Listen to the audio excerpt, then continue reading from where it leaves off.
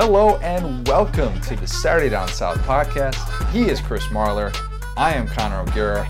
We are two happy campers. It is game week. It is game week, y'all. We are here. We have made it.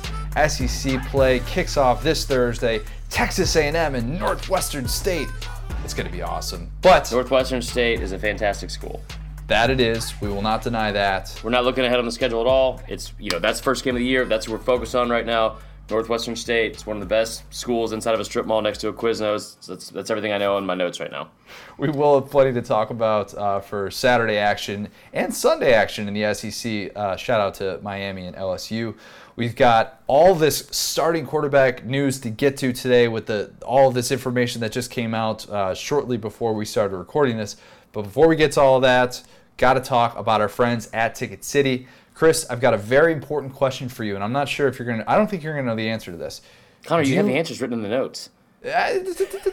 No peel behind the onion. Okay, go. I'll close my eyes. Go ahead. What do you think is the most expensive average ticket price in college football for opening weekend? $200. No, I wasn't asking you the dollar amount. I was asking you which game. So I actually don't know because I can't read your notes on this one. Yeah, that's how I draw it up. Michigan and Notre Dame in South Bend. Average ticket price, $501. That's a lot of tithing, Catholics. That's a lot of tithing. Dang, tell me about it. We've got really expensive tickets for opening weekend. $501 is the average ticket price for that game. And then Miami LSU average ticket price is $247. That's at Jerry World. Tennessee and West Virginia, $195. That game being played in Charlotte, as we like to say. We've got Auburn and Washington at $121. Texas Tech and Ole Miss is $97. That game is going to be that game's going to have like 1 billion points in it in Houston. It's going to be awesome. But SES is excited to partner again with Ticket City for all their ticket needs. Our relationship with them goes back several years. They are still a leader in the ticket space, especially for college football fans. Getting tickets for college football games couldn't be easier when using Ticket City, and they have the best prices.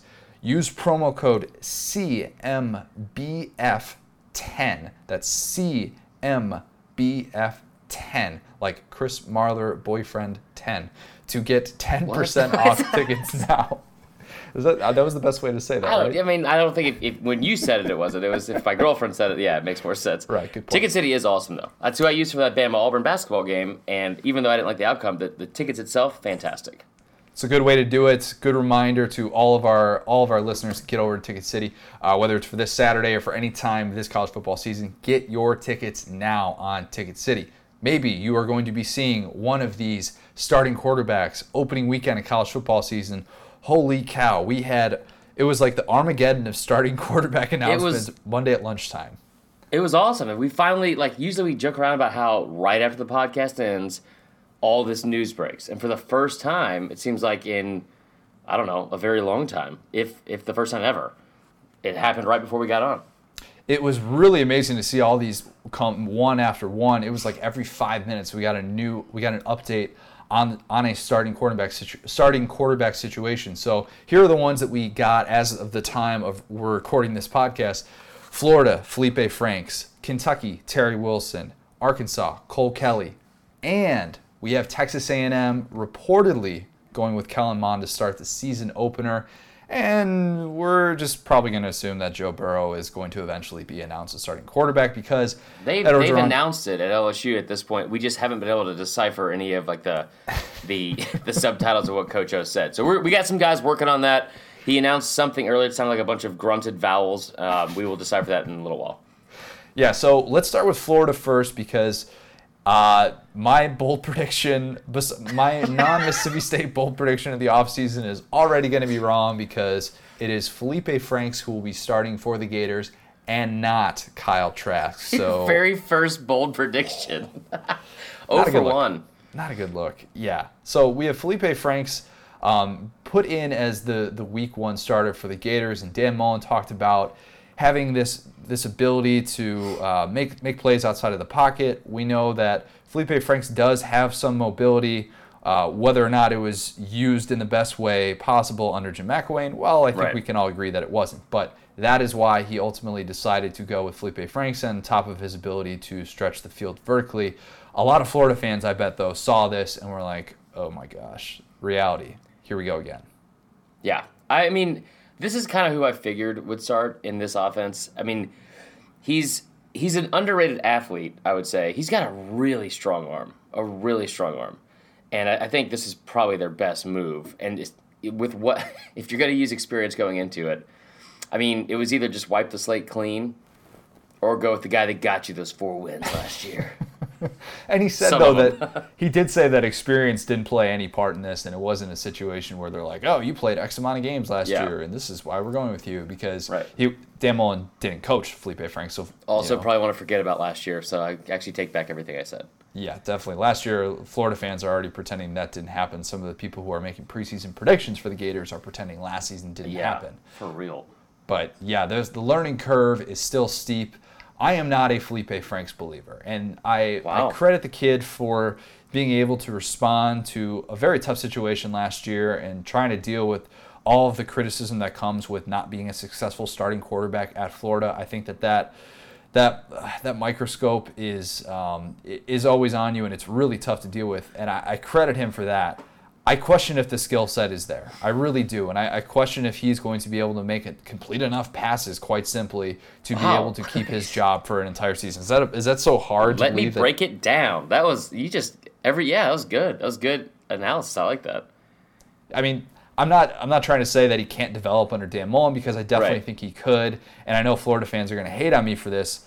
But it's going to take a while to get that image of 2017 out of my brain, because I know that there are very, very few Florida fans who saw that news and were like, yes, this is amazing. Yeah, that was not a celebration just out of games. We were like, and you could hear the cheers, the victorious rally cries for Felipe. No, that is not what happened. That is not what happened. This is going to be a tough situation. Fortunately for the Gators, though, the schedule does start off extremely favorably. They could very realistically get through September, maybe 4-0 or something like that. And, pretty soon we're talking about an undefeated Florida quarterback, which we, of course, weren't last year. So I'm curious as to how this dynamic with Franks develops, if he's going to be in a situation like he was last year where he has one bad half and he can get pulled all of a sudden. Right. But I don't know, and I tend to think that Mullen's not going to do that, but what his leash will look like is going to be something that we're going to be monitoring well past week 1. Yeah, agreed. So Florida names a starting quarterback. So does Kentucky. And Kentucky was tough to predict. This one disappointed me a lot. Why did that disappoint you? Based off the name. What? Wait, whoa. What if I told you this? Before you say anything about Terry Wilson, what if I told you that he was in Last Chance U, Season 3? Don't care. His name's Terry Wilson. He sounds like every uncle that I've ever had to meet at, a family barbecue. Terry Wilson sounds like the guy that played, mixed doubles with your crazy aunt or something like that, and your mom played tennis growing up. My mom played tennis growing up. I mean, Gunnar Hoke. That should be the starting quarterback. Gunnar Hoke. Yeah, that's an all-world quarterback name. Yes. Last year, Brogan Roback from Eastern Michigan, that's the greatest name ever. Not to mention he looked a lot like Drago or Gary Busey's son. Regardless, Hard Knocks. He's starring Hard Knocks right now. That's right. Good for him. But Terry Wilson, I'm not down for that name. It's hard to get behind that. It sounds like something from the 70s. Terry Wilson is going to have a chance to hopefully be the difference maker that they need at that position, just because we talk a lot about Benny Snell and what we think he can do this year. Just somebody who can stretch the field vertically and prevent teams from loading the box against Benny Snell. We know that Terry Wilson probably shows up to practice in a Pontiac Bonneville. It's Terry Wilson. He's a good guy. Good guy. Let's just call. I'm not big on the whole on calling him by his whole name the whole time. Can we just call him Wilson and just yell it every time? Just peeking over the what do you call it? The fence, like in Home Improvement. No, I'm gonna call him Terry Wilson. I'm gonna call him Uncle Terry Wilson. So my dad was Uncle Terry to my cousins. There you go. Yeah, so I've heard Uncle Terry quite frequently, and I'll always think of my dad hearing that. Fair enough. If you call him that, it'll be a little bit different for me, but I can get used to it eventually. Okay, I'll just call him Terry Wilson. Yeah, that's fine. He's never played an FBS snap, but he did come from Oregon, someone who had some big-time interest coming out of JUCO at Garden City Community College. he's going to have a chance to pair with Benny Snell, and who knows what that offense is going to look like 7-8 weeks from now. I think there's such a mystery on the offensive side of the ball. Yeah, let's just assume it'll be all world and Kentucky will be undefeated like that one person tried to tell you, right? Yeah, Matthew Gordon. Shout out to Matthew Gordon. Big fan of the Facebook Live. He's all in on Kentucky. I mean, Kentucky could. I mean, they could shock the world. They were like a few plays away last year from being 9-3. Shock the world. What's shock the world for Kentucky standards? It's 8-4. I just feel like Terry Wilson's going to show up wearing coach pants, like bike coaching pants that are shorts that go well above the knee. So that's what I'm envisioning right now for Terry Wilson. Also, you got to think too, as much as we joke about their offense being really good this year, them shocking the world, they did lose one of their key offensive linemen this past weekend, which is a little bit concerning.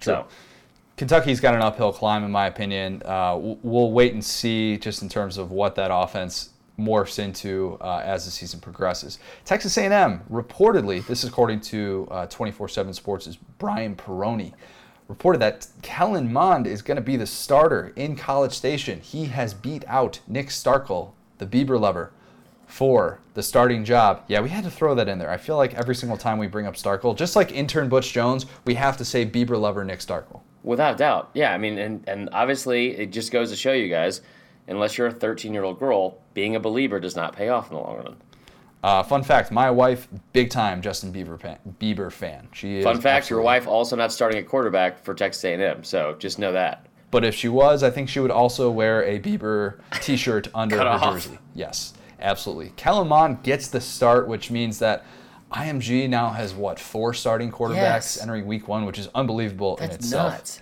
Yeah, but Kellen Mond is going to have a chance to really be the unquestioned guy, I think, in that offense. And I know Jimbo Fisher has said, both quarterbacks could play in the opener, blah, blah, blah.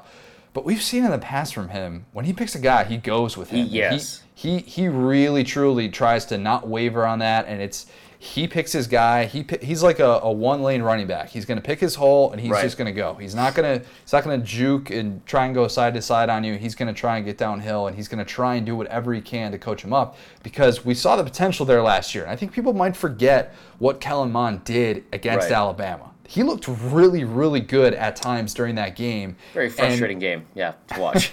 I mean, that's like that kind of offensive continuity, I think, is what a lot of fans would like for their school. And so I think that's one positive that another positive that Jimbo's going to bring to College Station with this decision. Let's be clear, though. Travion Williams is going to be that offense. Yeah. They're really going to try and feature him a lot more than they did last year. I think he's going to be a guy who we see at the top of the SEC in terms of carries per game. I think that they want to rely on him as much as possible and not get into these situations where they're throwing 35, 40-plus times a game. So I think from that standpoint, the offensive identity isn't going to change a ton. Kellen Mond, of course, has the mobility, and I think he is a much different quarterback than what we saw in that season opener last year against UCLA, where he looked like a deer in headlights. Yikes. Yeah. Well, in the second half. First half, he was just a little happy deer, just running all around. Second half, Bambi. Yeah, not so good. So, we're going to see what can become of Jimbo Fisher's first year in College Station, and they'll get a chance Thursday night to get the SEC off to a 1-0 start. We expect that to happen. Another interesting battle that I don't know I guess there was a leader just from last year, but I don't really know if it was a consensus opinion that Cole Kelly was going to be the starter in Arkansas. But nonetheless, he is going to get the Week 1 start against Eastern Illinois. Jimmy Garoppolo is no longer at Eastern Illinois. Ty Storey was is considered the backup moving forward. But Cole Kelly is someone who we saw last year in spurts show that he's got some potential. Right. There are some off-the-field issues there, and just in terms of schematically, I think that's still a big question mark moving forward. Nobody, I think, really saw that and was like, okay, now it's on. Cole Kelly's going to be all now SEC we go, Razorback Nation. Yeah, this one was tough. Again, this is probably out of all the teams in the SEC, 2 strong names. Okay? Now, Connor took the liberty of breaking down each position based off their skill, which is, in my opinion, kind of stupid, a waste of time. You want to go based off how cool the name is. Ooh. Cole Kelly, Ty Storey. I'm going to go Cole Kelly on that one. So I think he made the right decision. Good job, Chad. Yeah, that was probably an easy call from that standpoint. That is kind of one of the coordinator. Cole is always like, you got a little bit of an edge if your first name is Cole. So, yeah, we're going to see if he can run Chad Morris's offense. We expect them to run 1 billion plays every single game. That's what he wants to do. He wants the tempo. So we have some answers at the SEC with all these SEC quarterback jobs. We didn't really get an answer from LSU in terms of whether or not Joe Burrow is going to be the starter when we started recording this podcast. Of course, Ed Orgeron announces that he's already made the decision and has told the 2 quarterbacks, but he wants to publicly announce it to the team at practice. And so by the time that you're listening to this, he's going to already have announced it. Let's just assume it's Joe Burrow, because why wouldn't we? So, also, I'm not even making a joke here. Do you think this will get announced by Orgeron announcing it, or do you think it'll be like Miles Brennan be like, "Oh, by the way, I'm transferring." Like, "Oh, I guess we know who the starter is. I'm out. Bye." Yeah, bye. Part of me wants to think that like he wanted to announce this like this morning, but like for some reason was like just up early, and his like airboat somehow got stuck in like a swamp somewhere like down in Homa, like 70 miles to the east. And he's just, like, running late on the announcement. Like, he's going to come in all sweaty and just be like, "I'm sorry, we still had that press conference this morning. Obviously, starting quarterback is going to be Joe Burrow, and we have told Miles Brennan to leave school and took away his scholarship." We got to open scholarship. That'd be a Jim McElwain move to do something like that. We don't think that that there's any doubt about who the starting quarterback is going to be. Mark Richt basically came out and said, we're expecting Joe Burrow to be the starting quarterback for when we play on Sunday. Bold move by Mark Richt. I mean, and I've like watched like some of the practice tape and stuff like that, and granted it is just practice, but Miles Brennan can spin it, man. He looks pretty good. Like the arm strength and the accuracy is also there. I think Burrow is a little bit more accurate, but he doesn't have that same kind of arm. But yeah, Burrow's going to be your starter. Burrow's going to be the starter, and we talked about this before. Whether or not Brennan stays in Baton Rouge is such an interesting storyline, because there are a lot of people who would be like, "Nope, I'm out, bye." And then there are a lot of people who would also say at the same time, well, Joe Burrow is still unproven in his own right, and if he doesn't get off to a good start, first couple games, struggles out of the gate, all of a sudden I'm the starting quarterback at LSU for the foreseeable future, and what's the point of transferring? When you say a lot of people that would bowl, do you mean like just like hypothetical, or like literally the 2 other quarterbacks that were in the QB room that left? No, that's not a shot at our guys, Justin McMillan or Noel Narcisse. Not a shot at them. I think just humans in general when I say many. So, agreed. LSU's quarterback situation is going to be a fun topic of discussion, regardless of who the starter is, even though it's Joe Burrow. So, what we did not find out is who's going to be starting for Alabama, because, yes, Nick Saban names co-starters, and he was asked, "Oh, Coach, do you think we should assume that the starting quarterback is going to be announced at game time?"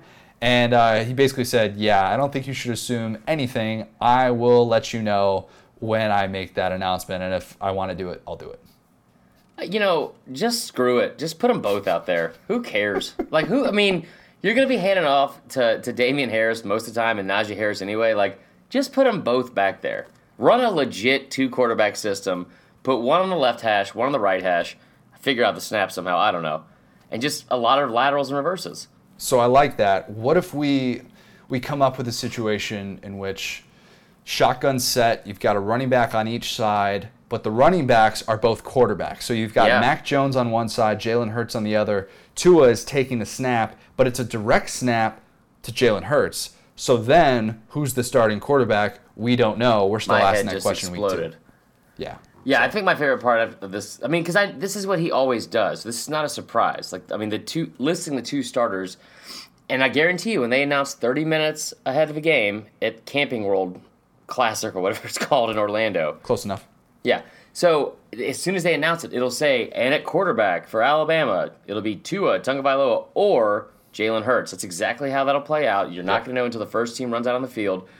I mean, if he, like he literally just said 30 minutes ago, if I want you to know, you'll know.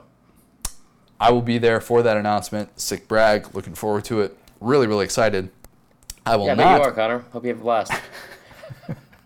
You're going to have fun opening weekend of college football, so don't worry about it. That is true. So Jake Fromm is not named Georgia's starting quarterback yet. Kirby Smart, for whatever reason.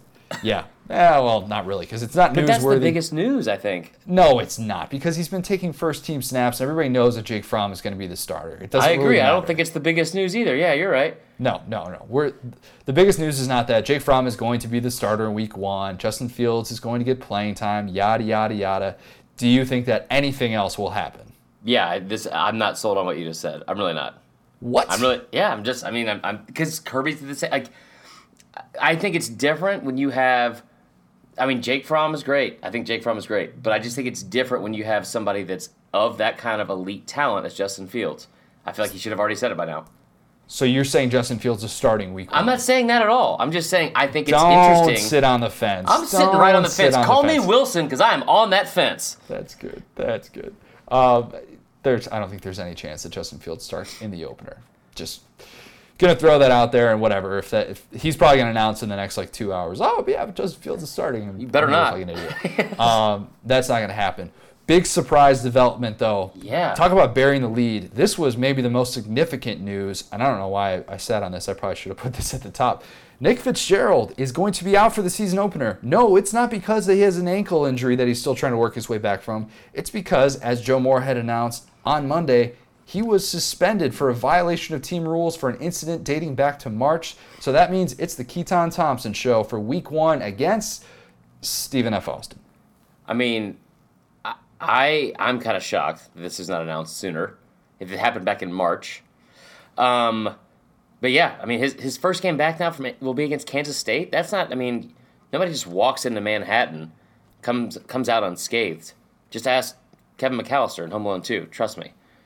That's a good point. That's a really good point. People do That's forget about that. That's what they got me on the pod, dude. Yeah. Okay. All right. Now I'm on board. No, I mean, Stephen F. Austin, unless you're going to be playing him on a basketball court, it's not going to be a difficult game. I'm just very surprised that this decision was made. Yeah, and it was something that caught us totally off guard, considering the fact that Nick Fitzgerald was at SEC Media Days. Yeah. And usually if there's a player who's been in some off-season trouble, coaches don't even take the chance of bringing them to SEC Media Days just because something could slip out where he says something about how he's not playing in Week 1 or something like that.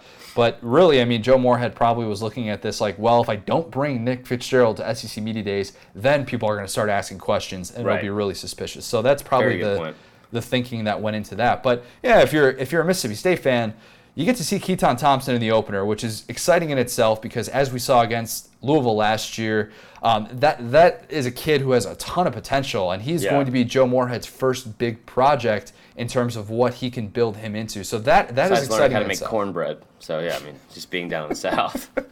That's also everything's wrapped. I'm just saying, it's not easy to make cornbread. You got to get a cast iron skillet. You can make Mexican cornbread with peppers in it. Hell, brother. That's a day in and of itself.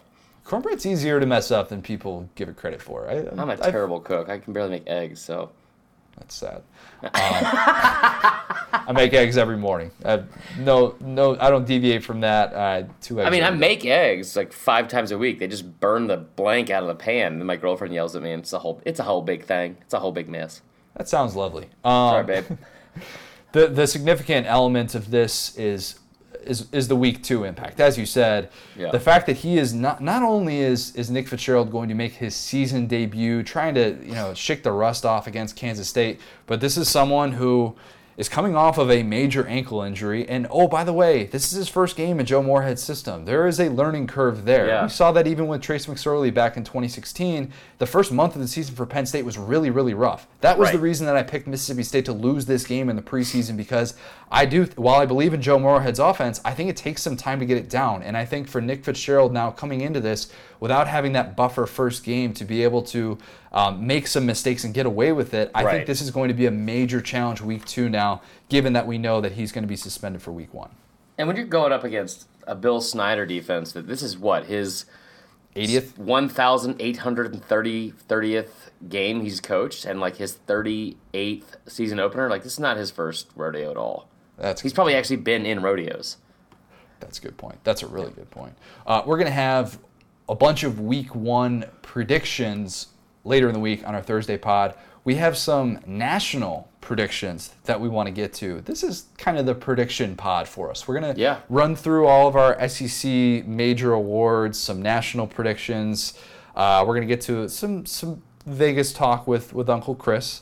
Uncle Chris is 2-0, my friend. Oh, yeah. Yeah, of course. I mean, I would expect nothing less from you.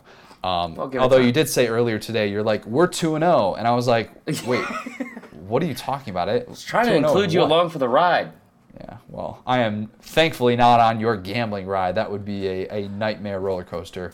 SEC predictions to start us off. Let's go with who's the Offensive Player of the Year in the SEC for 2018. What do you got? So this is going to be the most boring pick of, I think, all of our predictions, and because it's the same. It's DeAndre Swift. I agree. I mean, and I've said this all along. I think he's the best chance at winning a Heisman out of this conference. I think he's the lock of the conference for Offensive Player of the Year. Play on words there because of Drew Lock. That was good. That's good. I think Lock's numbers kind of take a step back. I think Stidham will put up good numbers, but I don't think at the end of the year, it'll be as impressive depending on what their record is. I think Georgia is going to be 11-1, 12-0. Honestly, I think 12-0. And now with Zamir White being out, I know they have a stable of backs. I think that Swift gets most of the carries and puts up around 1,800 yards. I agree. As long as he's healthy, he makes a lot of sense to win this award. I think that this is someone who could get upwards of 250 carries this year, and I don't think anybody would be that surprised, depending, of course, how many games Georgia plays. If they end up playing 14, 15 games, obviously, right, then the chances of that happening are really good. But yeah, we're in agreement on Offensive Player of the Year. DeAndre Swift, still plenty of work to go around in that backfield. In fact, we will talk about another member of the Georgia backfield in a little bit, just as we did last week. Defensive Player of the Year. Who do you got? I got Mac Wilson, and I know everyone's going to probably hate on this, but Bama homers got Mac Wilson. Here's something that's not said nearly enough.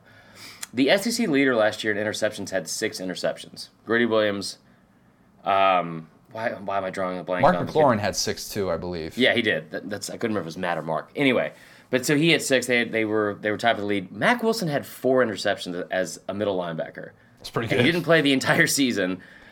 This year with him and Dylan Moses in the middle, I mean, just kind of looking back, like at the time Saban's been there, Rolando McClain, Donta Hightower, C.J. Mosley, guys like that, I think he's going to step in, be a very, very productive middle linebacker. As long as he stays healthy, I think he's going to be Defensive Player of the Year. We love to see when these 5-star guys explode in the postseason. It's really sets it up well for the following season. I'm guilty of that too, of being like, okay, they've got it figured out. They're ready to take off. I have Mac Wilson as the first team All SEC linebacker, so I have no problem with that pick. I'm going with a different linebacker in the division though. I'm going to give that to Devin White. No, it is not just because he has 7 horses, although that played a factor in it. That is 7 too many horses. Maybe 6 too many. 1 is good. 7 is excessive. You ever hung out with a horse girl? I mean, he's a man, but I mean, you remember those girls in middle school? It's like, I really love horses. Like, get away from me, Teresa. You creep. So fun fact, my mother-in-law owns 3 horses. So I'm really sorry I brought that up. All right, sorry. Yeah, so Devin White, I am just, that was a nice little transition out of that one. I'm not even going to touch that. I meant cool, in a cool way. Horse girls are like, what? That's crazy. This is so cool that you like horses too. Black Beauty. Oh, damn it, boy. Chris. Devin White, I think, is due for another big year. We've seen this with Dave Aranda coached linebackers. They take off. I mean, statistically speaking, it's one thing to have all the tackles. I think he's going to be put in so many great positions to rush the passer, to make a difference. We've talked about the talent that they have on the defensive line with guys like Rashard Lawrence. We think that they are going to be able to do some big-time things on that side of the ball. As many questions as we have about the LSU offense, we really don't have a whole lot about the LSU defense, especially now that Christian Fulton is back. Is eligible for this upcoming season. So I just think Devin White is going to be in such a great position to thrive in that defense. But even best his numbers from last year, which I know would be tough to do. That's what I was going to ask. I mean, the 133 tackles last year. That's a lot. I think he improves his tackles per horse. Though. Yeah. It's 19. That's 19 tackles per horse on the dot. I think we need to bring up Devin White's horses every single time. I hope not. Yeah, he wrangled 8 guys down to the ground this weekend. One of the greatest quotes in the history of the world was when Rashaan Evans came in at Alabama 4 years ago. They said, "What have you been doing in the offseason to stay in shape?" He said, "Chasing horses," because his parents had a farm, and it was that was the first thing I thought of when I saw Devin White. Is he running after horses too? Because that's dangerous. As one does. Let's move on to Coach of the Year. Oh boy, you have who? I mean, we all know who yours is going to be. Yeah, but let's go with yours first and pretend there's some suspense. Barry Odom, Missouri. Ooh. What? That's right. Even after you predicted that Florida was going to finish ahead of Mizzou? Or? I said it could be 1-2. I said 2A, 2B. Barry Brodum, dude. Barry Brodum coming in hot this year. He's got Derek Dooley now, so he doesn't have to worry about the offense. That's right. Derek Dooley coming to the rescue. No, I don't think that part's going to be true, but Drew Lock, that offense coming to the rescue, returning 9 starters, also having Beckner come back in the defensive line, returning 8 starters there. They're going to be good. So here's the thing with Barry Odom. While he's a good candidate for the type of coach who can win this, because I do think that there's only a select group of coaches who really could win this. I mean, you're not going to see Nick Saban as a preseason candidate or something like that just because of expectations. The thing I struggle with Barry Odom is he's not going to get credit for anything they do on offense. It was never like that with Josh Heupel when he was there before he went to UCF. So even if Derek Dooley does do some great things, I think we'll just continue to give the credit to Drew Lock and maybe even Derek Dooley. It's going to depend on whether or not Mizzou can actually finish better than 95th in the country in scoring defense, which they have yet to do since he's been a head coach. So if Mizzou can do that, hey, who knows? Maybe he's got a chance to win Coach of the Year. But also, do you know what he did last year after starting 1-5? His offense 6 games in a row. Scored 1 billion points, even though it wasn't his offense. Agreed, but like closing out the year by winning 6 straight games, if he can do that again, plus get one big win like Georgia at home or at Bama, which I don't see that part happening, but I mean, if he can close strong again, it's usually like, what have you done for me lately? I feel like for like the postseason awards. True. No Saquon Barkley's here. Boom, nailed it. Speaking of Saquon Barkley, my Coach of the Year, Joe Moorhead. What? The man, the myth, the legend. Do I even need to explain why I think this is going to happen? If you've been listening to this podcast, you know my offseason prediction all along. Mississippi State going to win 10 games, blah, blah, blah. Joe Moorhead does amazing things with Nick Fitzgerald once he's back and not suspended. But think that the offense goes to new heights with him. Think that this team has a 7-1 season in the SEC, which would be all sorts of historic. Joe Moorhead, my Coach of the Year in the SEC. Joe Moorhead, big horse guy. Big horse guy. Big into koalas, too. That's one thing we don't say enough about Joe Moorhead. So, who is your freshman of the year in the SEC? Jalen Waddell from Alabama. Thought you were going to say Hurts. Dang. Jalen Hurts. I think it's Jalen Hurts. I was just going to hope that you misheard me or something like that. You say Jalen Hurts, I'm like, boom, what? Nailed it. Jalen Waddell from Alabama. I've been really high on him. And again, this is not a homer thing. I just feel like there's going to be a limited number of people that are going to get the opportunities. I mean, you know, like you look at Kentucky having Terry Wilson, who's 43 years old, playing quarterback. There's not a lot of young guys that can like take over. And I think it's going to be somebody obviously with a skill position. And I think this kid's going to really, really make some noise at receiver this year for Alabama. Rave reviews out of camp for him. I can get on board with that. I'm sticking with what I said last week. I'm going to go with James Cook, Georgia running back. Let's make it a clean sweep for the Georgia backfield in terms of Offensive Player of the Year and Freshman of the Year. I think there's still going to be a lot of opportunities available for him, especially now with the Zamir White injury. Yes, I believe Elijah Holyfield will have a role in this offense, but I think Cook is the guy who, like Swift did last year, once he gets those opportunities in the second half of games, he takes off. He becomes someone that Georgia ends up relying a lot more on as the season progresses. So that transitions into Georgia's really got something cooking in that backfield, am I right? Boys and girls? All right, here we go. Let me be the first to say that I think East winner, I've got the Dogs, Georgia. So I went a different direction. I'm going to go out on a limb here. Oh, shut up. No, say Georgia. Yeah, that one's going to be tough. All right, West winner, Alabama. Do we even need to? So this is actually tough for me, and I've said this since media days. I would pick Auburn if they had a home November schedule, but because they don't. I got Bama, because Bama gets them and Mississippi State at home. What's the number? There's some stat about how many years we've predicted Alabama to win the division, and then it never ends up happening or something. Some media stat win the about division. That. I mean, they win the division or win the SEC. Winning the SEC. Yeah. But yeah, I still have Alabama winning the SEC as well. I know that's a boring take, but preseason takes don't always have to be fire. Let me just say that. I have Georgia. Ooh. I stuck with what I originally put in Atlanta for media days. I took Georgia as the SEC winner. Wow. So all of you saying that, Chris is Bama homer, there's an incredible Ed Orgeron impression. Yeah, you know what? Only one of those things is true. The Orgeron impression. A really good impression. I take Georgia all day. It's really good. I'm shocked. We're gonna hold you to this all season though. I mean, let it be known. What happened?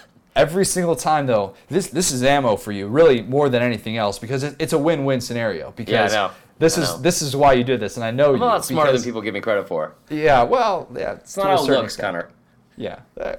Throw in the tennis match when you're 9 years old so you can go home and watch the SEC championship is next level thinking. I will give you that. But this is a different category. So my mom just remembered that, by the way. She was still pissed.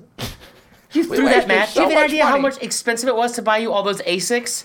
Well, Mom, Asics suck. You shouldn't have been buying me all those Asics. I was 9 years old. That's a good point. Yeah. They're pretty good running shoes, I think. But whatever, dude. Not back then. Okay, let's go to national predictions. We're going to first break down who we think is going to win each Power 5 conference, and then we'll do playoff, title game, all that stuff. So let's start in the ACC. It's Clemson, right? Yeah, it's not even close. All right, let's move on. It's not even close. Big 12. I actually had a tough time with this because I've been saying all offseason I don't think that Oklahoma deserves to start off as a top 5 team, as the coaches poll, I think they're number 5 or something like that. Just losing Baker Mayfield, I have a tough time saying Oklahoma is automatically going to win the Big 12. But who else are you going to pick? I mean, West Virginia I know is getting a little bit of preseason hype now, but West Virginia's over-under in Vegas is 7 total wins. They have the worst travel schedule in the entire country for conference games because the Big 12 is stupid, and I don't understand how they are able to even afford this, because going to like a Thursday, Friday, Saturday night game from Morgantown to Norman or Manhattan or Austin is just absurd. So I think West Virginia can be good, and the defense can be really, really improved, and that offense can be great. But it's alarming if Vegas has their numbers at only 7 total wins. So I think with that being said, I mean, I'm still going with Oklahoma to win the Big 12. It's like Kansas in basketball. I mean, there are some things you just kind of have to pencil in and just forget about it. Yeah, I got Texas, so I didn't pencil that in at all. I literally wrote Texas in with a pencil, my lucky pencil, as you can see right here. Wow. Texas. I think they're going to be the most improved team in the country under Tom Herman in year 2. Wow, so Tom Herman is going to take a break from going to strip clubs with Zach Smith, and he's going to win the division. Good for him. I mean, people go to strip clubs. Just not on recruiting visits, or at least they're not supposed to. Well, yeah, that also is true. That's a good point. Yeah. Okay, Big 10. I'm going to go with the same team I've been picking all offseason that I've been saying wasn't getting enough respect, Wisconsin. Yeah, I hate that. Hate that pick. They have to go to Michigan and to Penn State, so the only pick I hate more than that is the one I made, and that is Ohio State. You know what? Screw it. I'm not picking Ohio State. I'll take Penn State. Attaboy. Yeah. Screw Ohio State. They're a tough team to get behind right now. The national hate for Ohio State, that's maybe one of the fun little byproducts. Okay, I shouldn't say fun. That's the wrong word, because this situation, nothing about the situation has been fun. Agreed. Interesting little nuggets. As if there wasn't enough of a reason for people to hate Ohio State nationally. This has only fueled that, and there are going to be a lot of people who do not want to see them in the playoff, and they will become public enemy number 1. No doubt about it. Okay, let's move on to the Pac-12. I have a team that an SEC team will see opening weekend. I've got Washington winning the Pac-12. Same. Really high on Washington. I think they have the best front 7 in the country. That D-line is going to give Auburn fits, I think, in week 1, just because of the only one returning starter on the offensive line for Auburn. Washington's going to be really, really good. And the fact that Browning threw 40 touchdowns 2 years ago. But had a bad year last year. And then is now back. I mean, like, Peterson is a great coach. He is a great coach. So I think I got Washington. I'm very high on Washington this year. And their schedule sets up nicely as well. I should have teased this at the top of the pod. I don't know why I didn't, but we got some fun little Washington nuggets from talking to Gary Stokan, the Chick-fil-a Peach Bowl CEO and president. He had some fun stuff just about like why Washington is even playing in this game against Auburn, what kind of led to that and stuff. So yes, I am all on board with Washington winning the Pac-12, and well, because we know who already is going to win the SEC. At least my prediction was Alabama. So let's just go right into, because you got Georgia, I've got Alabama. Let's go right into our playoff predictions here. I have Alabama, Clemson, Washington, Wisconsin, and I will say that everybody has it right now, but I was doing it before. It was cool. Let the record show. So I've had it since March. Ohio State, Clemson, Washington, and Georgia. And now this change of heart with Ohio State. I think Ohio State's stacked. I mean, they're just absolutely stacked. But I hate Ohio State. I hate their fans on Twitter, and I hate most things they stand for.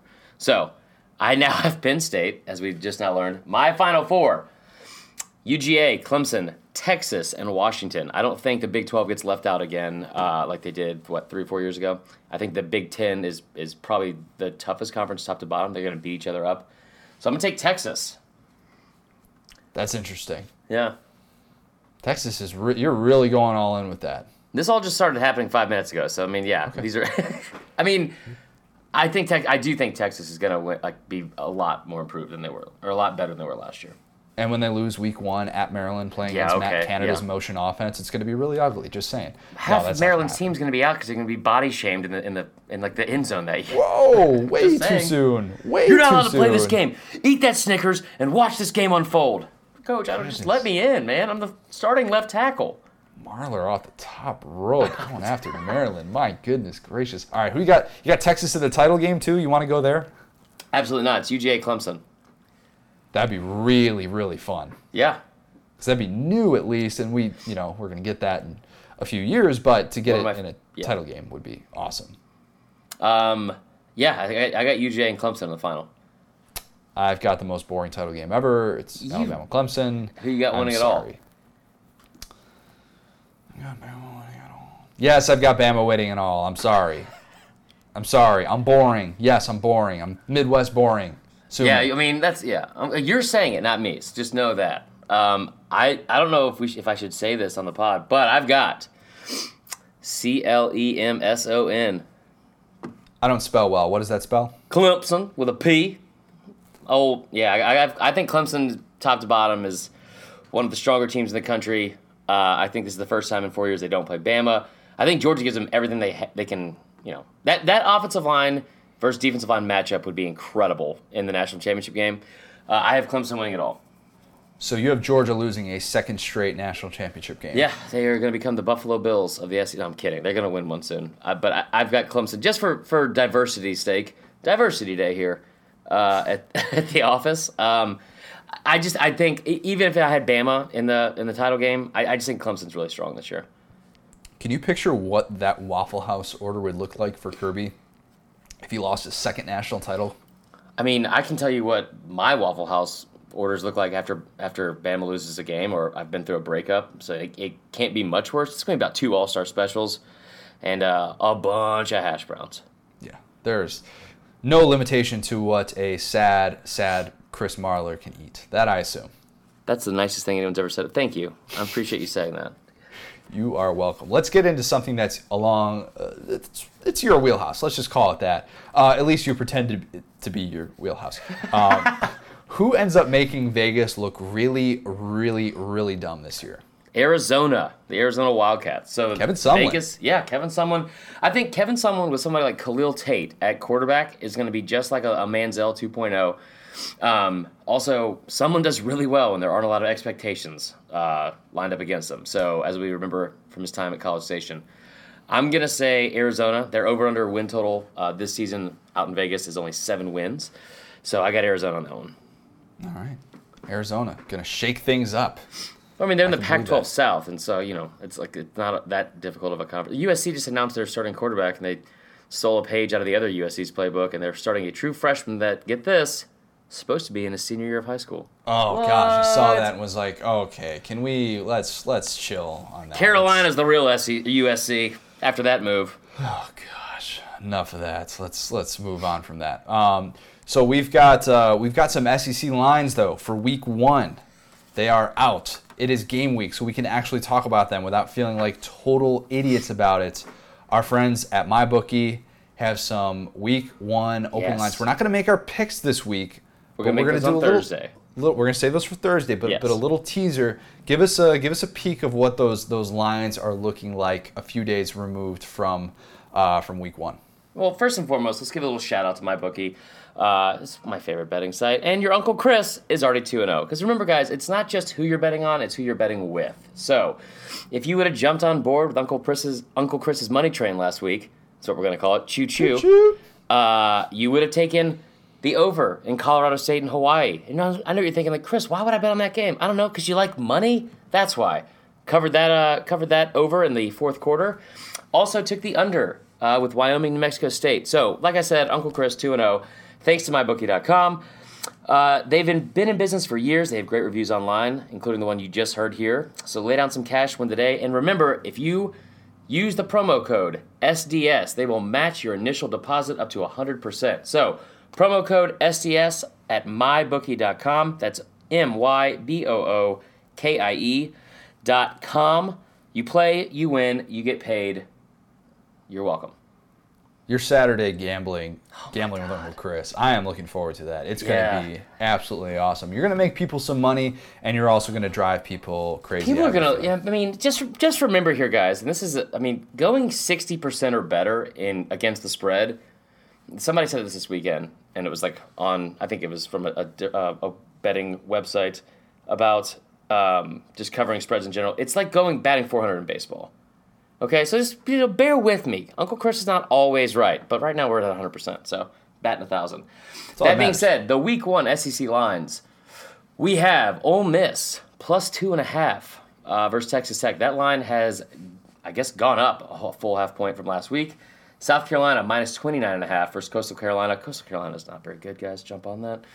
Kentucky minus 17 versus Central Michigan. Wait, real quick, can you name Coastal Carolina's mascot? Yeah, the Chanticleers. Dude, my family lives in Columbia. I got this. That's right. I got this. All right, sorry, move on. Let's see here. Kentucky minus 17 versus Central Michigan. Auburn minus 2.5 versus Washington. I like that a lot better when it was plus 4.5. Or minus 4.5. I've been saying that since, I don't know, April, May, to take Washington on that. That's a geographical thing, though. Like,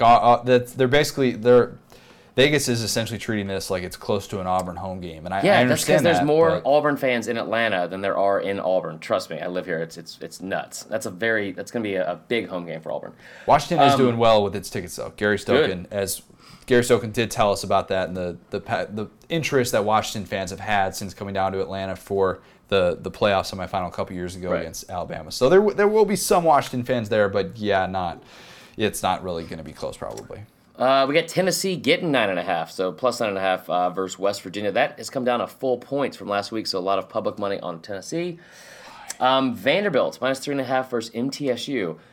They beat them by 22 points last year, so look for the Doors to go out there and make a statement against the Blue Raiders and that blue unicorn. Jeez. Alabama minus 25 versus Louisville. That's gone down a half point. And my favorite of the week, LSU plus 3 versus Miami, the Sunday night game in Jerry World. Those are your Week 1 SEC lines. I'm going to have to study them. They're going to change because by the time we do these on Thursday, we'll have new picks, I'm sure. But yes, jump on. If there's anything I could tell you now, jump on Tennessee, jump on Ole Miss. Something Uncle Chris likes to do a lot. I'm just going to throw this one out there now. I'll give you a free one to start the week. Like that. Tease down West Virginia to 3.5 and Ole Miss to plus 8.5, and just count your winnings come Sunday morning. Wait, West Virginia 3.5 against Tennessee? A teaser. You want to buy down about a touchdown's worth. You get 6 points on this teaser, but both teams have to win by that spread. You have a lot to learn about gambling, dude. A lot, man. That was way over my head. A lot to learn about being a degenerate. And guys, as I always say, just remember, it's not a problem if you're winning. There you go. That is the moral of the story, moral of the season, really. I feel like we're going to come back to that one very, very frequently. Speaking of some of those Week 1 lines, we were able to bring on Gary Stokan, who's gracious enough to join us. Was able to interview him about just the way that this Washington-Auburn matchup has come together. The Chick-fil-a Peach Bowl kickoff game has become one of the premier games in the college football season. So pivotal in non-conference play. We saw last year with Alabama, Florida State. It was billed as the GOAT of college football openers. This game, of course, with Auburn and Washington is being billed as one of the best, if not the best, of the opening weekend. So talked about just how that all came together, how this Oregon-Georgia matchup that was just announced, how that came together, and just kind of the basic premise of why Pac-12 teams are willing to come down to Atlanta all of a sudden. And he talked about also the two SEC matchups that fell apart in negotiations that they were going to get, but things didn't exactly work out. So definitely going to want to stick around for the end of the interview to listen to that. So yeah, without further ado, here is Gary Stokan. We're excited to be joined by a very special guest today. It is Chick-fil-A Peach Bowl President and CEO, Gary Stokan. Those who are SDS podcast veterans might remember that we had Gary on the pod last year to talk about the Alabama-Florida State matchup and how that all came to be. It was awesome, awesome stuff. This year, the Chick-fil-A Peach Bowl is again having a massive headliner showdown. Got a pair of top 10 teams in Auburn and Washington. First of all, Gary, how lucky are you that you got a pair of games like this in consecutive years? Well, oftentimes you say better lucky than good.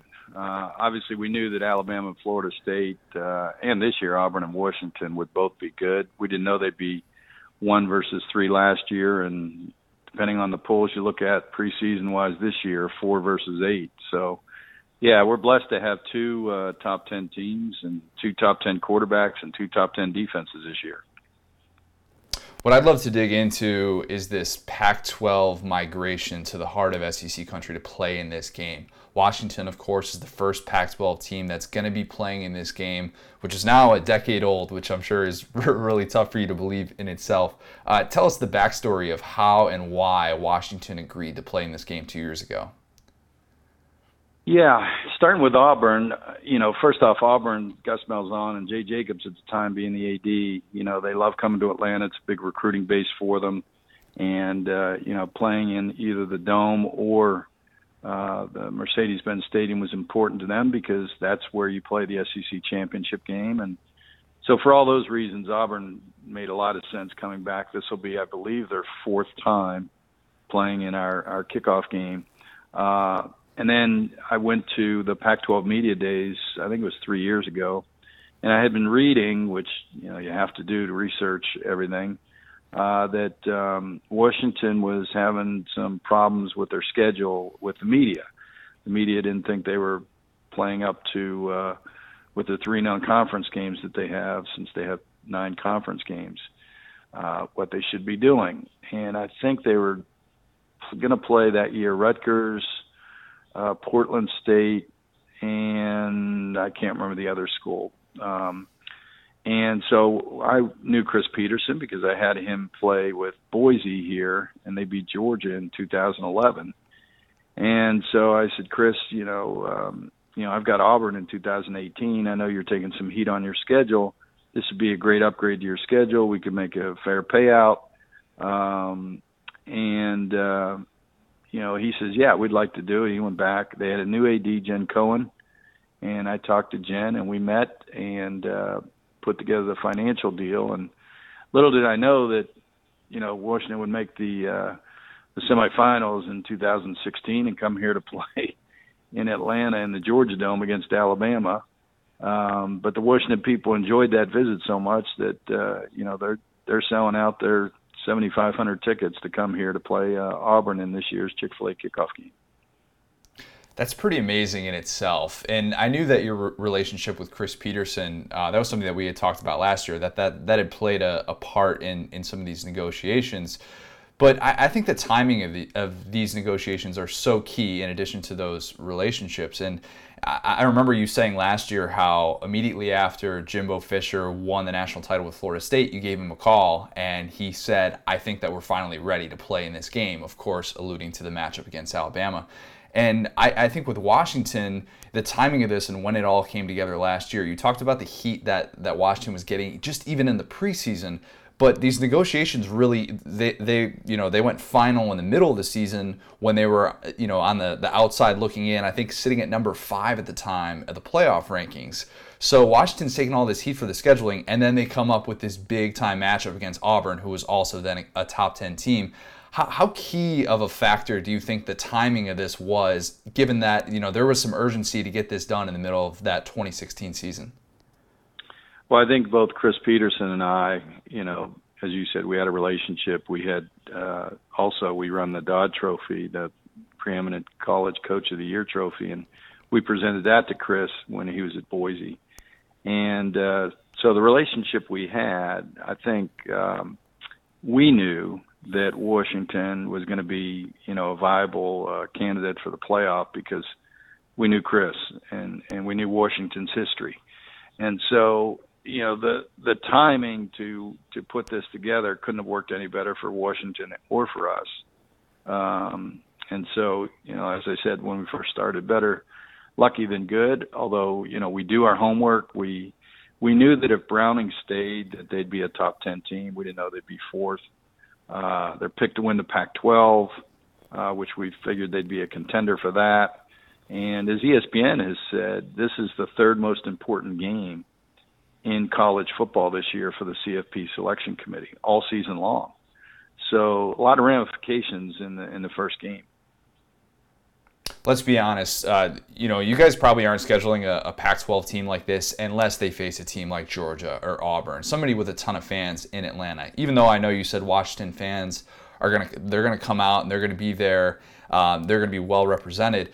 But even with someone like Ole Miss or Tennessee, would be probably too risky to pair with a Pac-12 team. I know you guys always want to have one SEC or one ACC team, but is that a fair assumption, and that was part of what made this happen, is having a team like Auburn where the fan base is already going to be there? I mean, did that play a factor in getting the Pac-12 to those negotiations to work out?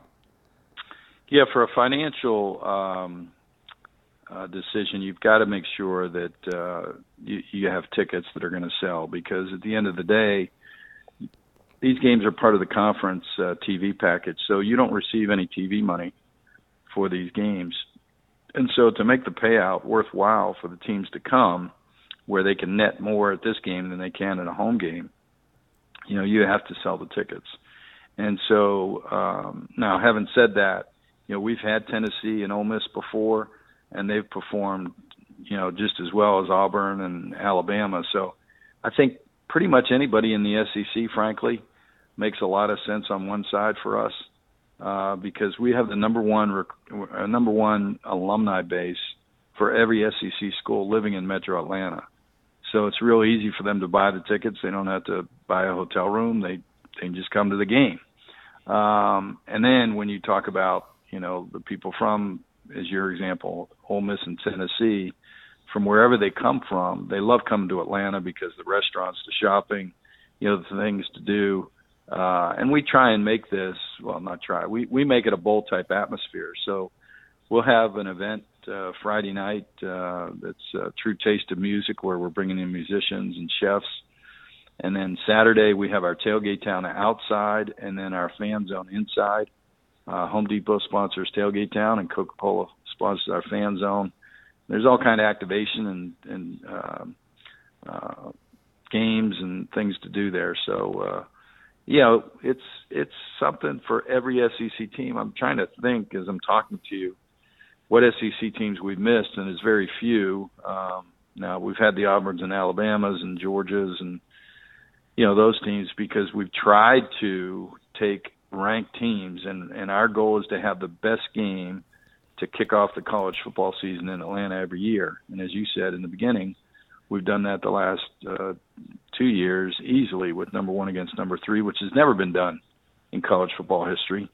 And then this year, number 4 and 8, which is the highest ranked game this weekend, over Notre Dame, Michigan, and over LSU, Miami, and Virginia Tech, Florida State, for that matter. It is amazing how that has worked out really well for you last year, or these past couple years, really, because this is so far out. And I think people and conferences tend to think that they don't necessarily want to feel like this is one-sided. And that's maybe what took so long with the Pac-12 and getting them down to play in a game like this. Because when we talked last year, you were talking about how you had the Alabama-USC concept. And then USC decided, you know what, we don't want to make the trip all the way to Atlanta because we feel like this is too big of an advantage for Alabama. They end up playing that game in Texas. It doesn't matter. Alabama still smokes them anyways. So now that you guys have this Washington-Auburn game, and then, oh, by the way, you just added Georgia and Oregon, what's changed with this belief with Pac-12 teams that they do want to all of a sudden come to Atlanta and play in this premier kickoff game? That's a great question, Connor. I give a lot of credit to Rob Mullins, the AD of Oregon, and to Mario Cristobal, the head coach at Oregon. Both have SEC backgrounds. I met Rob when he worked at Kentucky as an assistant AD.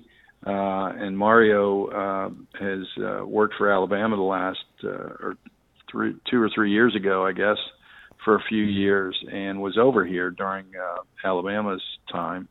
And so they both have SEC backgrounds, and they know, what this game means on the national stage. The payout, I think, matters. Mario and Kirby are friends, coached together at Alabama, so there's a friendship there, and that's one of the things you never know in putting these games together. It's kind of like the Rubik's Cube. Does one coach want to play the other coach? Does an AD have an opening? And in the case of the Pac-12, very difficult to do on their side because they play 9 conference games. And so as an AD, one year you have 5 conference home games and 4 away conference games. Well, in that year, you only have 3 games to deal with.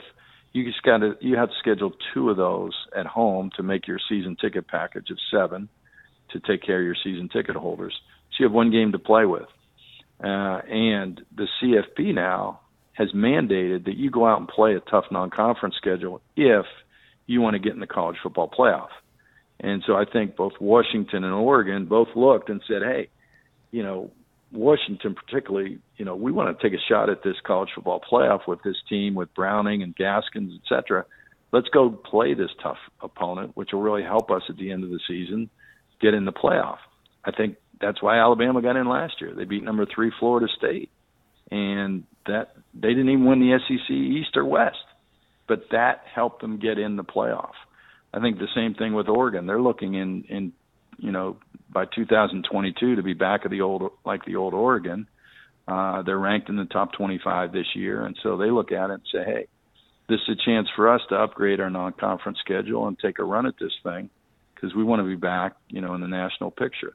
And I think, so you give Rob Mullins a lot of credit. He is the chair of the CFP, and, he's putting his money where his mouth is. He's saying, hey, we as the CFP want you to play a tough non-conference schedule. We, Oregon, are doing that by playing this game in 2022 against Georgia in the Chick-fil-a kickoff game. I got a few more quick ones before we let you go. You've been so gracious with your time. One of the things that always fascinates me is hearing these matchups that almost happened or the ones that kind of fell through, like we talked about with Alabama and USC. Are there any matchups that maybe they went to a different site or they just sort of fell apart in the negotiations that even the average college football fan wouldn't have been aware of? Yeah, there are two. Beyond the one you mentioned, the USC-Alabama, I had that idea, and unfortunately USC didn't want to come to Atlanta. The other one was next year's Auburn-Oregon game, ironically enough. I wanted to do a matchup of their, because they both had openings, of their 2013 national championship game, and Oregon decided at that time not to come to Atlanta to play Auburn, but they said they would go play in Dallas, and so they're playing next year, and that's one that we had the idea and talked through, and unfortunately couldn't put together. And then the LSU Florida State game in 2023, we had been talking to Monk Bonasort and Jimbo Fisher about that for a long time, and we even helped the Sugar Bowl with how to put a game like this together from a financial strategic standpoint. And LSU, they're part of that game, neutral game.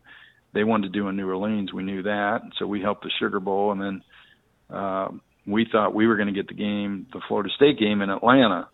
But, a change of a head coach and, Monk Bonasort passing away, and, they wound up going to Orlando. So, they'll play 2023 in Orlando. So those are a couple games that we had, started, thought we could get, but for one reason or another, it didn't wind up making happen. So that's part of the game. I mean, you got to get out in front, you got to talk to people, and sometimes it works, sometimes it doesn't. And more often than not, we've been fortunate and blessed through our relationships to make the thing happen in Atlanta.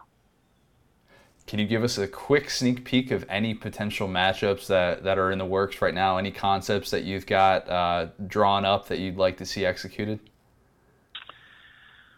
Yeah, we've got a couple. You know, I was looking at the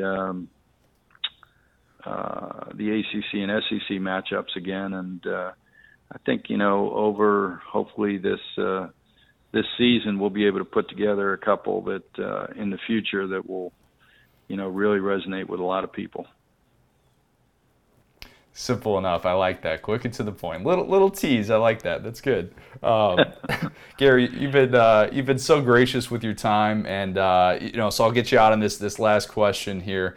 You know, last year we called the Alabama-Florida State game the best opener in college football history, the GOAT game, whatever you want to call it. Auburn-Washington. We need a nickname for it. We got 6 more days to talk about this thing. What should be our nickname for this game? Oh, that's a great question.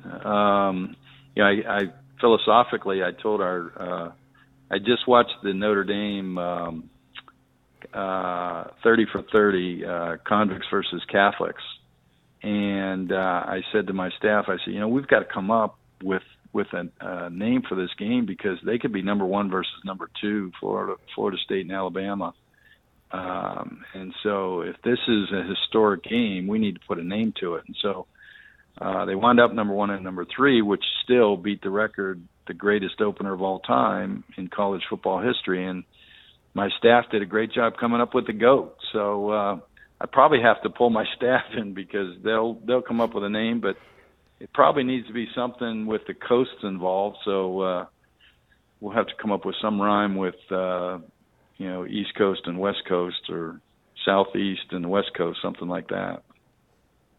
I like that. When you come up with a name, you just shoot me a text, and we'll get definitely. that out in the open. Don't worry. Definitely. Oh, awesome stuff. That. Great thought. You know, anytime you need some marketing advice, that's what I'm here for.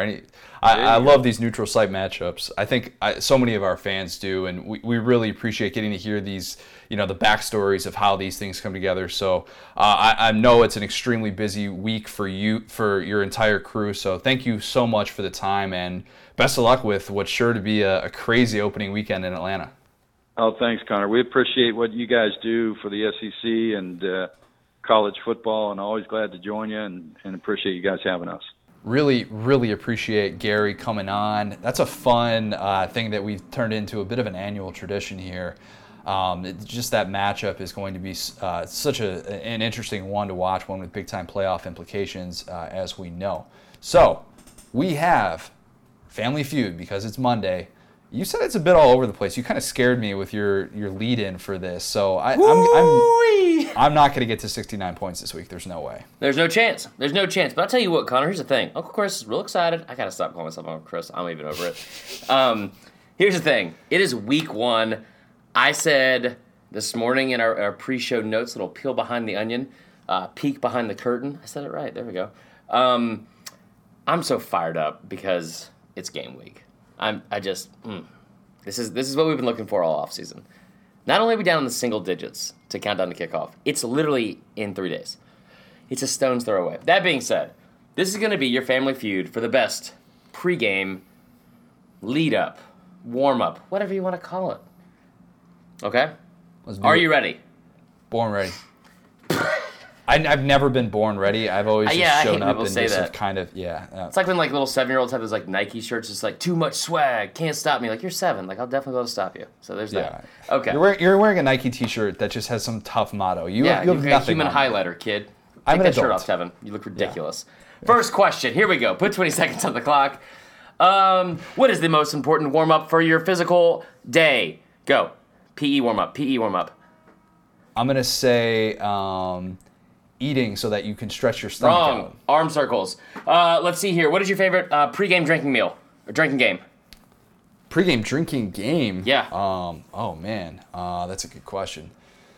I was a beer pong guy in college. I'll stick with that. I'll stick with beer pong. That works. That or flip cup. Here we go. What is your favorite pump-up song? Anything not Imagine Dragons. Okay, which leads me to that's a perfect answer. That actually, you are 1 for 3. Next question. What is your favorite Imagine Dragons song? Do you know the above?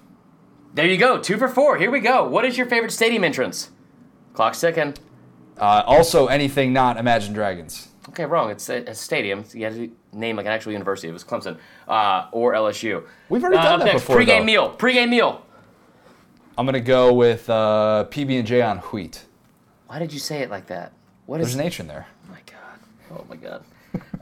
The answer was pasta, and I'm so disappointed in you. What is your favorite pregame movie to get you pumped up?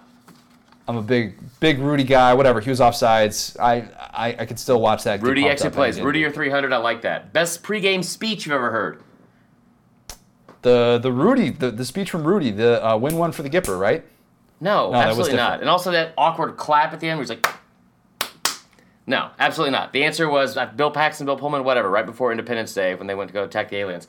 And your last but not least question, Corso, the best pick'em, best helmet head ever. Oh, best helmet head ever. I love the James Madison one that he did a couple years ago, where he wore the wig and everything. No, it's when he brought the puppy he brought actual Ugg on stage. But guess what, Connor? You actually got 4 out of the 9 right, which means 169 points. What? You, my friend, we're going into the 2018 season on fire, ready to go. Uncle Chris 2-0. Connor, you're 1-0 in Family Feud in season. Let's do this. Y'all can't see my face. You can't see my face right now, but I'm smiling ear to ear. Glowing. Like I'm glowing. Let's close things out with, and it might mean too much, and you have this, it might mean too much for once. So tell us about this idea that you concocted that you might have tricked the entire internet into thinking was real. So I came up with something a couple months ago I really wanted to carry out, and I hate fall weddings with a passion. I mean, just absolutely hate them. If I have to miss college football, that I only get 13 precious Saturdays a year to watch the prequel to Your Inevitable Divorce with the way those rates are this year. I mean, I don't like it. It's not for me. I'm not going to be going to your fall wedding. So, that being said, I decided to make my own save the date.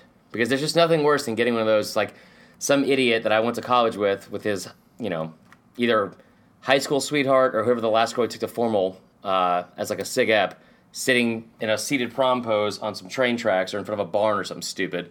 Yeah, so I had to go ahead and make my own fake save the date. And I took my girlfriend to Piedmont Park here in Atlanta and fake proposed with a football and instead of a ring, which she didn't really appreciate at all. And a lot of congratulations on me actually getting engaged. But as people know, like I can barely take care of myself. I cannot be responsible for another person right now. So it looks very real. If you haven't seen it yet, you need to get over to the SDS Twitter account. Look at this picture because when you texted this to me on Saturday, I was like, wait, what? Like, you're like, are you making an announcement That's awesome, dude. Congrats. Good, I was like, it's not real. Yeah, go to the SDS Twitter, go to that Facebook or Instagram account. Give it a like, give it a share because it's some of my best work. Shout out to Wes Bronner, a good buddy of mine who actually took the pictures and made them look legit. Like they look. It looks real. Yeah. When and if I do propose, or if and when, we might just use those. So just copy and paste. Just delete some of the text, and I think you're good.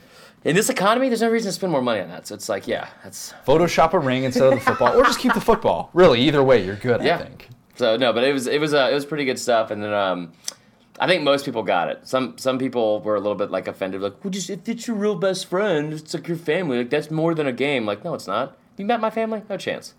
As someone who had a fall wedding on the opening weekend of college football 2 years ago, I'm pleased to know that was before we were ever friends. So it's okay. I was allowed to do it. It's perfectly fine. And whatever, we got to watch a bunch of games at the bar because I had a Sunday wedding. So at least I did that for everybody else. We were able to watch the Saturday night games. I remember watching LSU, Wisconsin. Shout out Kilroy's and Nick's. We were there in Bloomington. It was a good time. It was great. I will say, I have one of my good buddies from college is getting married to a Bama fan. The weekend of LSU Bama. And I asked him last year, I was like, the first question I'm going to ask after I say congratulations. And he was like, yeah, it's during a Bama game. This is like as he's sending me pictures of the proposal. And I was like, that's awesome. The first question I'm going to ask. And he's like, it's don't worry, it's during an away game. And I was like, not what I asked. What away game? He's like, LSU. So then I was like, all right, well, maybe it's at least like during the day. It's always a nighttime game. No, it's going to be at 7 p.m. It's a Catholic wedding, which takes like an hour and a half. And then you have the reception. So, sorry, Corey, probably not be going to that. But my favorite part of doing these pictures is a true story. We're in Piedmont Park, ran into 3 separate actual weddings. We had to like vacate where we were taking the pictures because a girl who literally had just gotten married. She's in her actual like gown, like she's dressed as the bride, has to take her post-ceremony pictures. And I was like, oh, sorry, yeah, let me dust off my knee. These aren't real pictures. Ran into 3 separate brides, and one of them actually said, she's a big Ole Miss fan, Audrey Rogers, and she said, yeah, that's awesome. We had to get married this weekend because, quote, you sweat your blank off in August, but no one gets married in the fall. The fall is for football. So kudos to you, Audrey Rogers. She probably retweeted that then. I would assume nothing less. We had some great, awesome 5-star reviews. They are so good. I know we say that every single week, but we had 4 new ones coming in, and they're fantastic. These are the type of things that we absolutely love. We cannot get enough of these. Thank you to anyone who has ever sent us a 5-star review, and maybe you just create another iTunes account and send us another one, whatever. Yeah, I'm fine with that. So the first one we got is from J Dunlap 89. Subject: hilarious but dangerous. That's my middle name, y'all. Love the podcast. The guys have great chemistry and their takes are insightful. Chris's one-liners and impressions are hilarious. And as a Bama alum, he's not part of the 85%.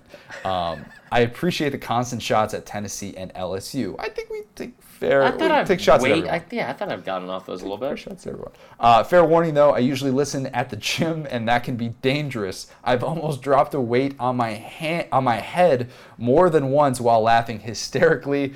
Still worth it. Wow. Go through concussion protocol if that happens, and we're sorry. Send the bill to us. We'll send it to someone else. Send the bill to Connor. I'm not about that. No, just send the bill to me so I can use it for It Might Mean Too Much. That's all I'm asking. That's true. I'll read the next one, which is one of the greatest names ever. Bo Wallace is my hero. All one word. All one word. Horse lover girl. No, I'm kidding. Bo Wallace is my hero. The title of the review is Waffle House of Podcasts. This is the Waffle House of podcasts. It's actually so good that if you listen to it inside a Waffle House, you forget that Waffle House always seems to have the air on 44 degrees. I've actually gotten a 6-pack just from listening to it and eating Waffle House.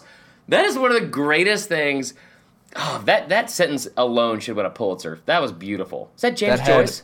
4 of those, 28 words were Waffle House. Yeah. Bo, I never thought, when I saw Bo Wallace as my hero, I was like, well, not going to read that. It was beautiful. It was absolutely beautiful.